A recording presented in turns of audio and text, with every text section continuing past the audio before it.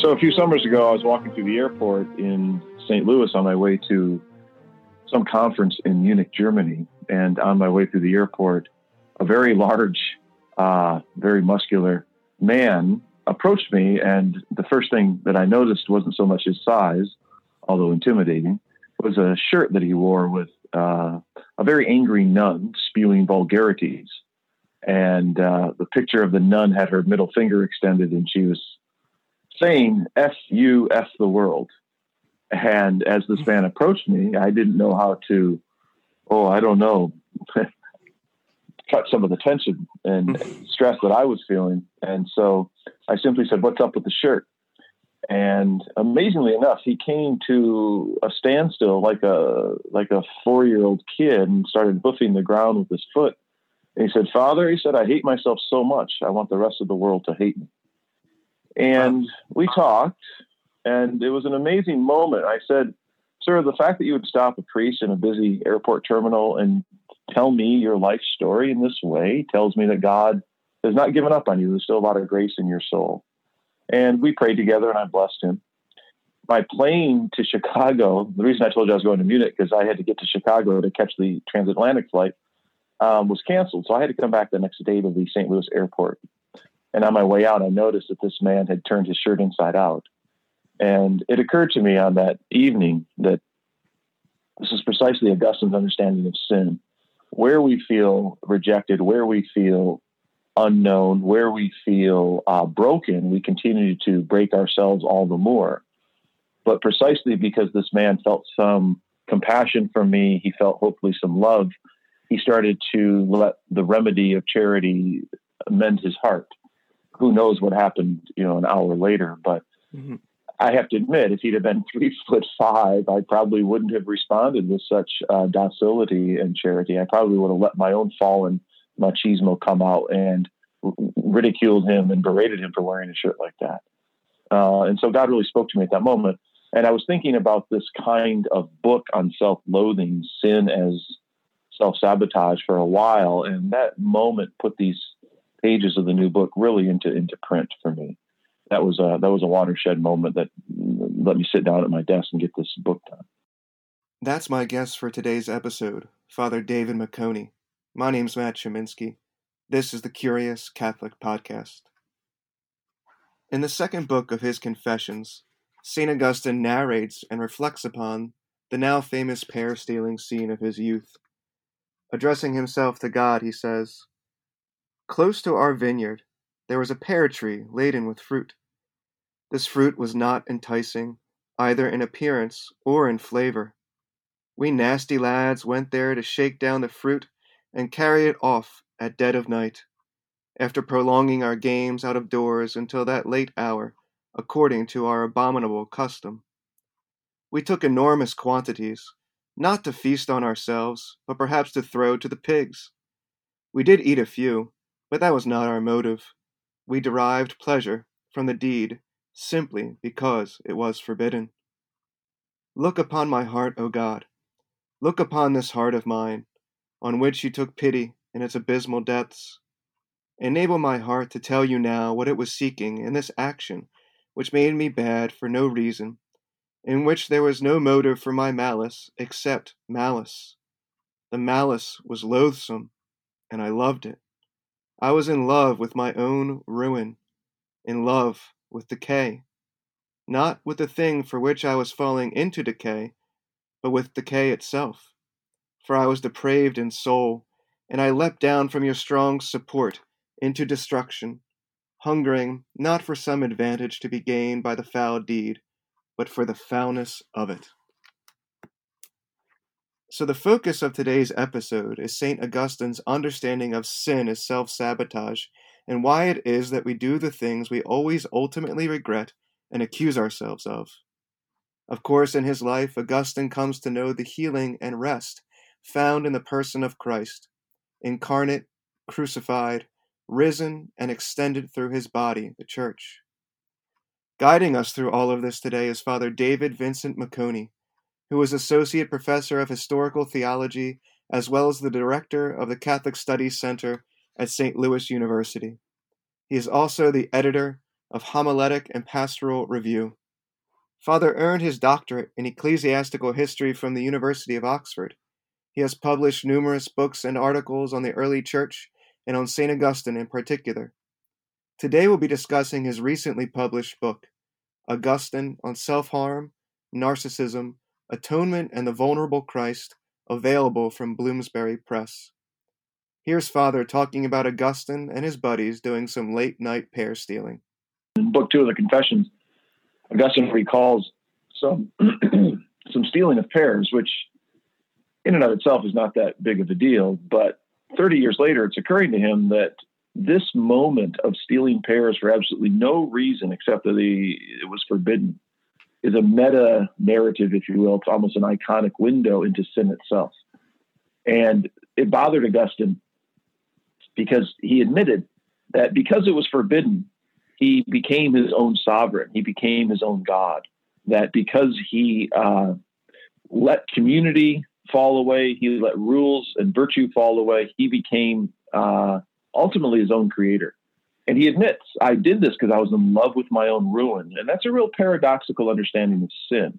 For Augustine, we sin because even though I know this moment is not the greatest moment, at least it's mine. The world that my vice and my bad habits have created may not be the best world, but at least it's mine. And Augustine argues that every sin, since the beginning of time, is really an echoing of Genesis 3:5, where Satan says to Adam and Eve, if you do this, you will be like God. And Augustine's very clear, and I think very wise, that when we sin, we remove ourselves from any kind of community. Now, of course, the God that we become isn't a Trinitarian God in which self-donation and self-gift and other-centered love is the essence of who one is. It's a kind of a pagan God that is known more by power and destruction than self-gift. Right. And, in your explaining of Augustine's treatment of the Genesis text, you highlight that, the tempter holds out to Adam and Eve that which they don't yet have, namely divinity. You couldn't be tempted by something you already possessed, nor could you be tempted by something about which you had no idea, because we're created in the divine image. We're created for God. Our ultimate aim in life is to become like God. And all the church fathers knew that, but it's got to be on God's term, not on ours. And so sin is this attempt to deify ourselves apart from the true triune deity then. Exactly. Yeah, it's a self-manufactured kind of divinization, which 2 Peter 1:4 tells us that in Christ we can partake of the divine nature, but we never possess it. If we think we can do this for ourselves, and if we think we have a godliness apart from God, what we really have is the enemy. What we really have is sin and destruction. Mm-hmm.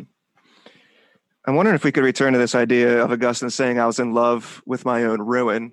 And you mentioned that it's paradoxical because, as you say in the book, one sort of long-standing traditional understanding of sin is that we're pursuing some good, right? Just exactly.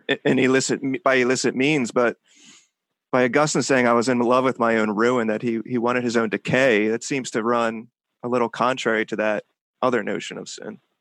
Yeah, it's a great paradox. In fact, after the pear tree scene, he talks about Catiline, who tried to overthrow the Roman government. He talks about an adulterer who will kill his lover's husband. And he says, I get those things. They're ugly, but at least that person's going after something. Right. And Augustine is bothered by the pear tree scene because he can't really grasp what it is he's going after. And I think ultimately what he's going after is becoming his own sovereign, his own deity. It's the story of every great epic, it's Milton's Paradise Lost, that it's better to reign in hell than serve in heaven. We can't choose evil as evil. We do choose it under the guise of some good. And the lowest good, I think, is simply the assertion of our own wills. Now, usually we assert our will towards some objectifiable good. But for Augustine here, he's just really exerting his will just to show that he can do it. This came to me one night. I was talking to a dear friend who, there were 4 little boys around the table. I didn't know I called during dinner time. And I said, what are they fighting about? And she said, oh, nothing. They're just exerting their wills. And I thought, oh, what a wise mother. And I think that's probably the lowest possible exertion of our wills, just for the sake of being heard, for the sake of being known. I mean, look at other forms of self-abuse. Look at the cutting phenomenon. The people who suffer from that say, well, at least I feel something, right? Right. It's not good. It's not pleasant, but at least there's something there under the surface. And so, I mean, Augustine's, as you were writing, he's creating these idols within the self, but, and you mentioned earlier that this notion that the idol, it's like a pagan idol that we set up within the self. I guess, is it out of ourself or some portion of ourself? Is that what he's trying to get across?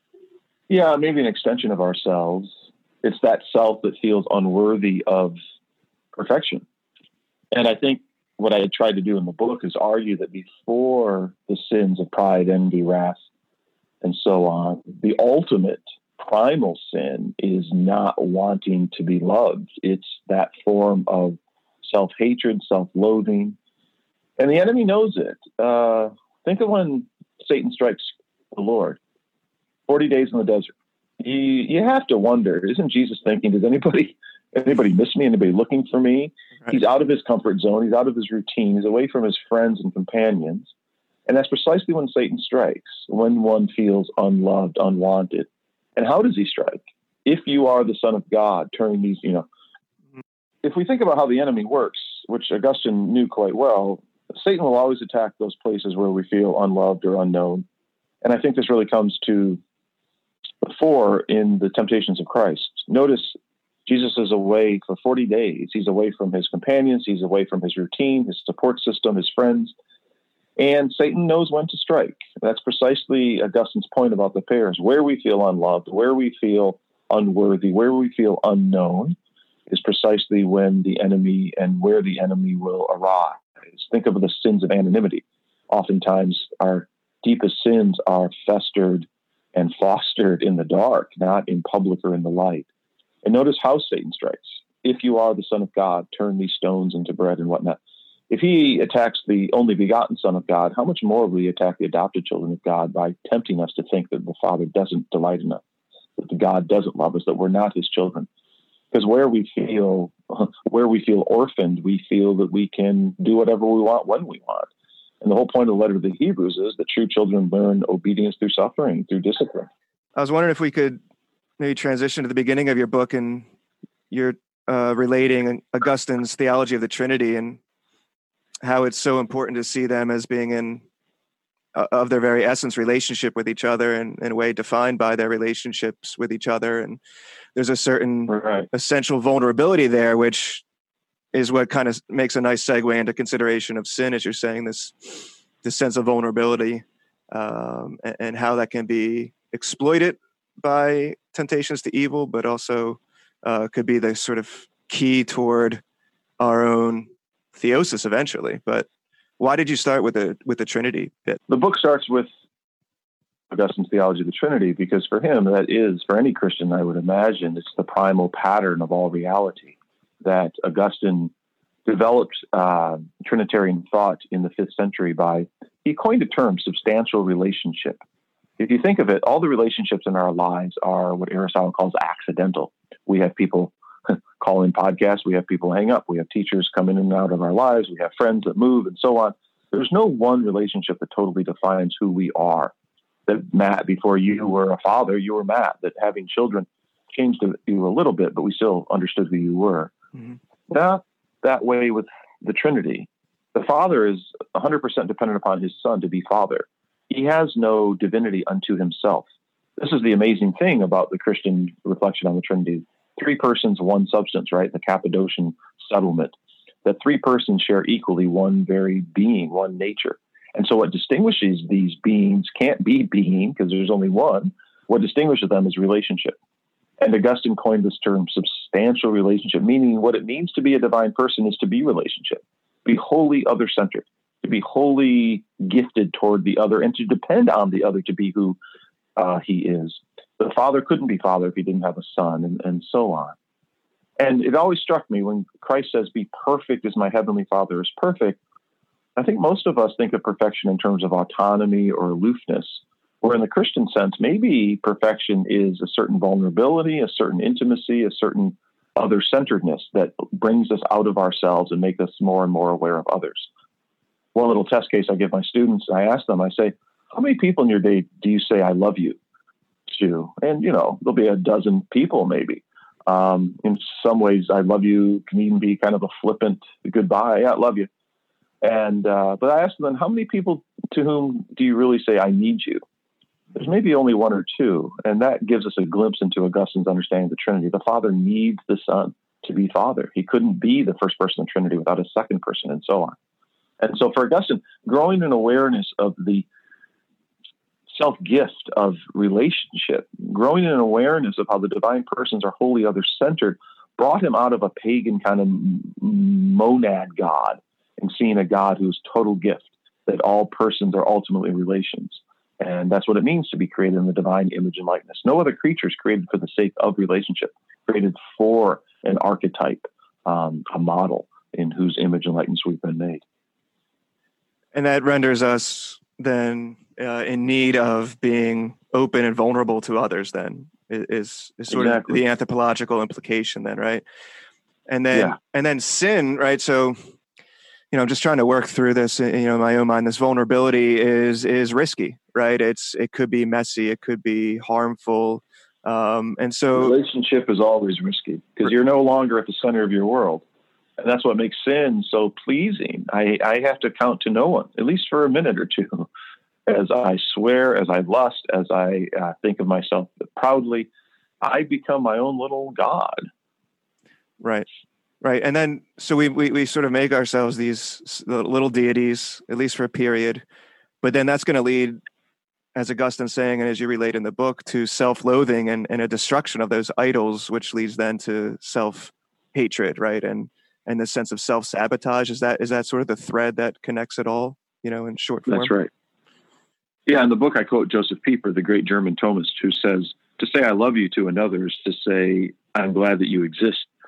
And I actually dedicate the book to those who want to disappear. Mm-hmm. Because it seems to me that when you hate someone, you wish they weren't there. And when we hate ourselves, we want to waste away too. And we can see that in all forms of isolation and self-abuse and self-harm. We see it when people want to waste away and become nothing. They leave no trail of who they are. And that's ultimately, to me, and I think Augustine agrees, that's the primal sin, just wanting to disappear. It is better that you don't exist. And we can say that to ourselves, sadly enough. And you highlight this dichotomy that we're sort of these two poles that we're always in between in this life. Union ultimately with the God that can satisfy, and nothingness, right? So exactly. Why then? We Christians don't take time to think about this. God only has one ultimate rival. It's nothing. Nothing rivals God. Even Satan has a trace of the divine goodness within him, right? Right. He has existence, he has intellect, he has will. The sin of this world isn't two opposing armies, it's a civil war. The only ultimate enemy to God is nothing. And we're created, right? Ex nihilo. We're created from God and from nothing. And those are ultimately the two choices we waver between our whole lives, choosing the fullness of being or choosing the nothingness that is also ironically a possibility. So what could be appealing about the nothing then? Why would we eschew the sort of ultimate transcendent good for this disappearance? Yeah. Well, why do any of us sin? Right? Augustine's very clever. He says, evil doesn't have an efficient cause. It has a deficient cause. It's the mystery of iniquity will always be there. Why do I sin? Well, I think Augustine's answer is the closest I can get to an answer is because you want to be your own reality. Even if that means you dwindle into nothing, at least it's your nothing. Mm-hmm. You're not accountable. You're not vulnerable. You're not aware of others. So there is an appeal there every time we sin, I think. So would you say that sin is always isolating? It's always sort of buffering ourselves from others? Yeah. Okay. I think so. Even the sins of, illicit copulation, where you think, oh, this is great intimacy. No, you're really doing this for yourself, and the other person doesn't ultimately matter to you. Right. He or she is just an object of your own fallen poverty. It reminds me of Lewis's great divorce. Yeah. And hell is always sort of, you got the individuals and the space between them is ever extending. It's interesting, though, when you're thinking about this desire to disappear, this desire to be our own sovereign, and even if that leads to our own self-imposed annihilation as an expression of pride, which seems counterintuitive at first. So could you kind of explain the couple senses of pride that Augustine treats? Well, so in Augustine's Latin, pride is superbia, super bios, to be above life. And the proud person, in one way, is defined by removing oneself from the community. When one is proud, one thinks one's above the common lot, one's above life, superbia, that I can do it on my own, that I am the only one that matters. No one quite understands me. Who am I hurting at this point? You can hear all of those little voices in any moment of sin. And that's what pride does. It removes us from community. I tell my students there are two kinds of pride. And there's boy pride, which is machismo, bravado, get out of my way or I'll knock you down. Mm-hmm. And then there's a girl pride. Everybody else is beautiful, but I'm not. Everybody else is well put together, but not me. Both of those, ironically, are removing themselves from community. Both are saying the rules apply to everyone but me. And you can do that in an inflated way or in a deflated way. And obviously this isn't limited to just gender, but I see that pattern more and more in young men and young women differing in that way. But both are certain forms of pride. Right. And, it reminds me of your use of the myth of Narcissus and sort of the rootedness, sort of in his beholding of himself as he flees the demands of community, I guess you could say, right? Exactly. Everybody knows the Narcissus story that he takes up with himself at the pond's edge. What we forget is, back up a chapter, he's actually out hunting and he's being pursued by the forest nymph Echo. And Echo falls in love with him. He's this beautiful young man. And so she chases him. And he wants nothing to do with community. He wants nothing to do with love or romance or other. And so he flees her in order to do what? Take up with himself. And the Narcissus story is much more powerful when we remember the antecedent story, that he ends up loving himself because he refuses to be loved by anyone else. And this is one of Augustine's mainstays, that we can't not love. We have to love. The question is, do we love rightly or wrongly? When we love rightly, it's always a matter of grace and cooperation and otherness. When we love wrongly, it's always a self-isolation and a self-imposed kind of distance, both from community and even our truest selves. Right. There's this, you highlight, there's this way in which Augustine is sort of perceptive of the fact that within ourselves we have sort of that which longs for God and longs for redemption and healing and salvation, and then that which sort of wants to reject that out of hand, right? Mm-hmm. Two selves in a way. So Where does, you end with the incarnation beautifully. It was a great chapter. I was, engaged thoroughly by it. So where does the incarnation, or why does the incarnation, in a sense, have to happen to correspond to the types of beings we are? I don't know. You don't put it exactly that way, but that's a sense I got. Like, the incarnation is fit for us in our fallenness. Yeah, that's a great question. I guess I would put it this way, that God wanted to show us that deformity, ugliness, death is a vehicle of the divine. And we who are ugly and sinful and dying can see even there our redemption. And that's why the cross is so powerful. I mean, think about the crucifix that we Catholics have in our homes, in our pockets, on our rosaries, in the middle of our sanctuaries. What is God telling us about love? He's saying, look, even here I am present. What can be the ultimate fear? My God, why have you forsaken me? But even there, Christ is speaking, is inviting us. And I think Augustine's Christ is the broken, mystical Messiah who makes himself small to enter every human life and every human condition in order to not just stay there, but then heal and elevate us back into himself. Augustine's definition of the church, the totus Christus, the whole Christ, is beautiful and really game-changing. That when you understand Christ's full reality includes his church, his people, like any father would feel incomplete without his children or wife, right? That's what love does. It makes us vulnerable and identifiable with our beloved. Saul, Saul, why do you persecute me? Whatever you do the least of my brothers and sisters, you do to me. That's the humble Christ. That's what Christ is effecting in the incarnation. That's why God came to us as one of us. And you highlight that for Augustine, the wounds that Christ bears are signs of hope, in that they are identified with our own woundedness. And I was thinking, oftentimes, the wounds of Christ are upheld, around Good Friday every year as sort of an accusation against us in the sense that, to move us towards contrition and maybe in an overly negative fashion, like a sort of a finger wagging at us. But with Augustine, it seems to have more of a sense of hopefulness, this wounded, broken, vulnerable, pierced Christ. Yeah. So Augustine spent many, many years reflecting on the Gospel of John. And in the 20th chapter there, when Christ comes back from the dead, he shows the disciples his wounds and they rejoice. And I don't know of anywhere else in ancient literature in which wounds elicit joy. It's usually revenge or sorrow. And Augustine, I think, because of his own, if you will, scenic route to sainthood, understood the ups and downs, the progress and backpedaling of human conversion, the gradualness and the slowness of it all. And in those wounds, he was able to see, I think, God's mercy in a way that if he'd been perfect, a kind of saint from the crib, he never would have understood. And we certainly wouldn't have the Augustine we do. Right.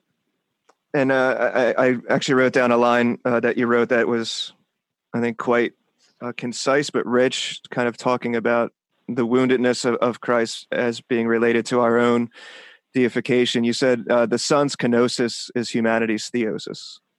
Could you unpack that for us? Yeah, that's an ancient patristic trope, a little poem there, that Philippians 2, that the Son empties himself of divinity.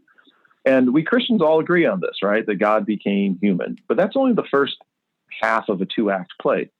The other half now is that we fall in love with God in such a way that we become like him. So in the first half of the play, kenosis, God empties himself. God becomes human. Why? Second half of the play, so theosis, that we become godly. And what we mean by godly, of course, isn't to be some independent sovereign or ruler of one's own reality. It means to become superhuman, to love our enemies, to pray for our persecutors, to be able to live the Beatitudes. No human can do those. Those aren't naturally possible, but they are supernaturally, and that's what grace does. And this is something Augustine, I think, would want us to recover today, that to be a Christian isn't certainly to do this or that. It's to become a different kind of person. It's to become godly. It's to become, as he says, another Christ, that you are extensions of the incarnation. That's exactly what John 15. I no longer call you servants, I call you friends. Well, what's a friend? According to Aristotle and Cicero and the classical tradition, a friend is another self. That we are the vines grafted onto that great branch of Jesus. That the incarnation is still ongoing in us. And that's really Augustine's, I think, main contribution to theology. See that charity unites the lover and the beloved. I tell my students, if you want to understand Christianity, just look at how your own heart works on the best of its days. What do we all want? We want community. We understand what it's like to be with friends when we're all in agreement and harmony, and we're all hitting on all eights. Things are nice and good. That's precisely what Christ wants for us. He wants us to think and act and love and feel rightly. And when we do, we become more and more Christ-like. I mean, in fact, what is Augustine's definition of heaven? He says, in the end, there'll be one Christ loving himself. And that is quite a strong image. Sin defaces, depersonalizes. Virtue and charity make us more and more perfect. We actually gain our identity when we do something noble. Think about that. When you sin, you look down, you're ashamed. When you do something good, you feel alive and transparent and don't mind people finding out who you are and what you've been doing.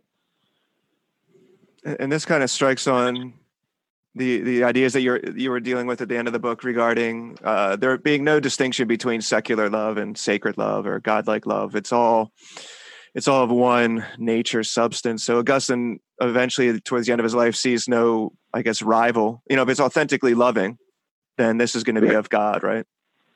Right, exactly. I mean, in fact, he what's been called the daring inversion. He says if God is love, then love is God. And we live in a culture in which people say love is love. That's right, but that's also a tautology, right? It's true, but it conveys no information. Mm-hmm. Love is love. Love is God. But if you want to know what love is, you go to something like 1 Corinthians 13. Love is patient. Love is kind. Love is never self-seeking. that love has particular expressions and expectations. And so for Augustine, the trick of growing up and growing holy is distinguishing between what's truly love and what's kind of a faint imitation. Maternal instinct, lust, of course, the need to be recognized, the need to be wanted. All those things may come to us under the guise of love, but they're not ultimately love. And in the end, we'll see that they weren't. I tell my students, if you are dating or if you're with someone and you're not doing everything you can to get that person to heaven, you're not truly loving him or her. You may call premarital sex love, but it's not.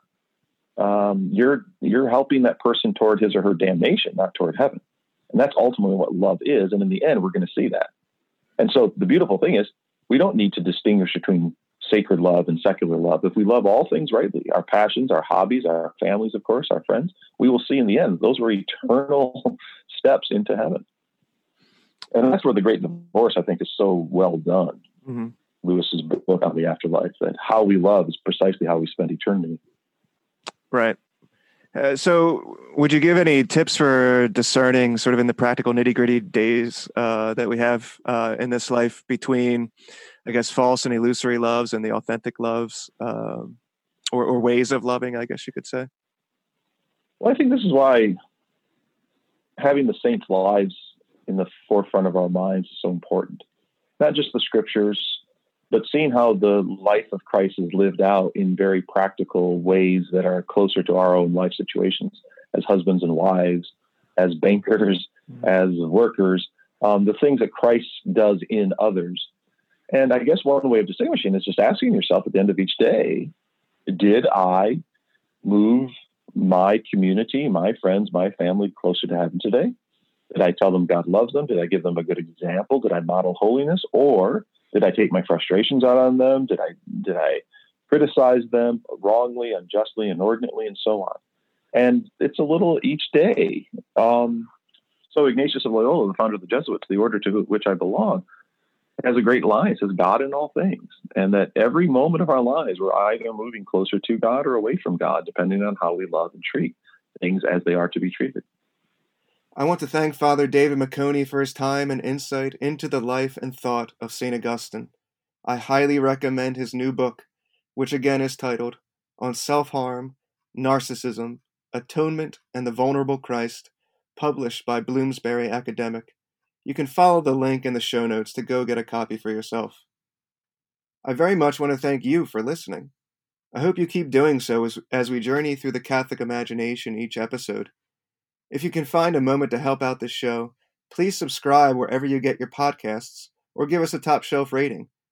Perhaps you can write us an over-the-top review that stretches the limits of truth, or maybe you could just text a friend about the show. In our next episode, I'll be talking with Paul Camacho from Villanova University. We'll be discussing the 2011 movie The Tree of Life, which stars Brad Pitt, Jessica Chastain, and Sean Penn. As you'll hear in that episode, my guest sees that movie as a sort of Augustinian confession, which I think is a particularly intriguing and beautiful way of viewing this fantastic film. Until then, let's continue journeying further up and further in.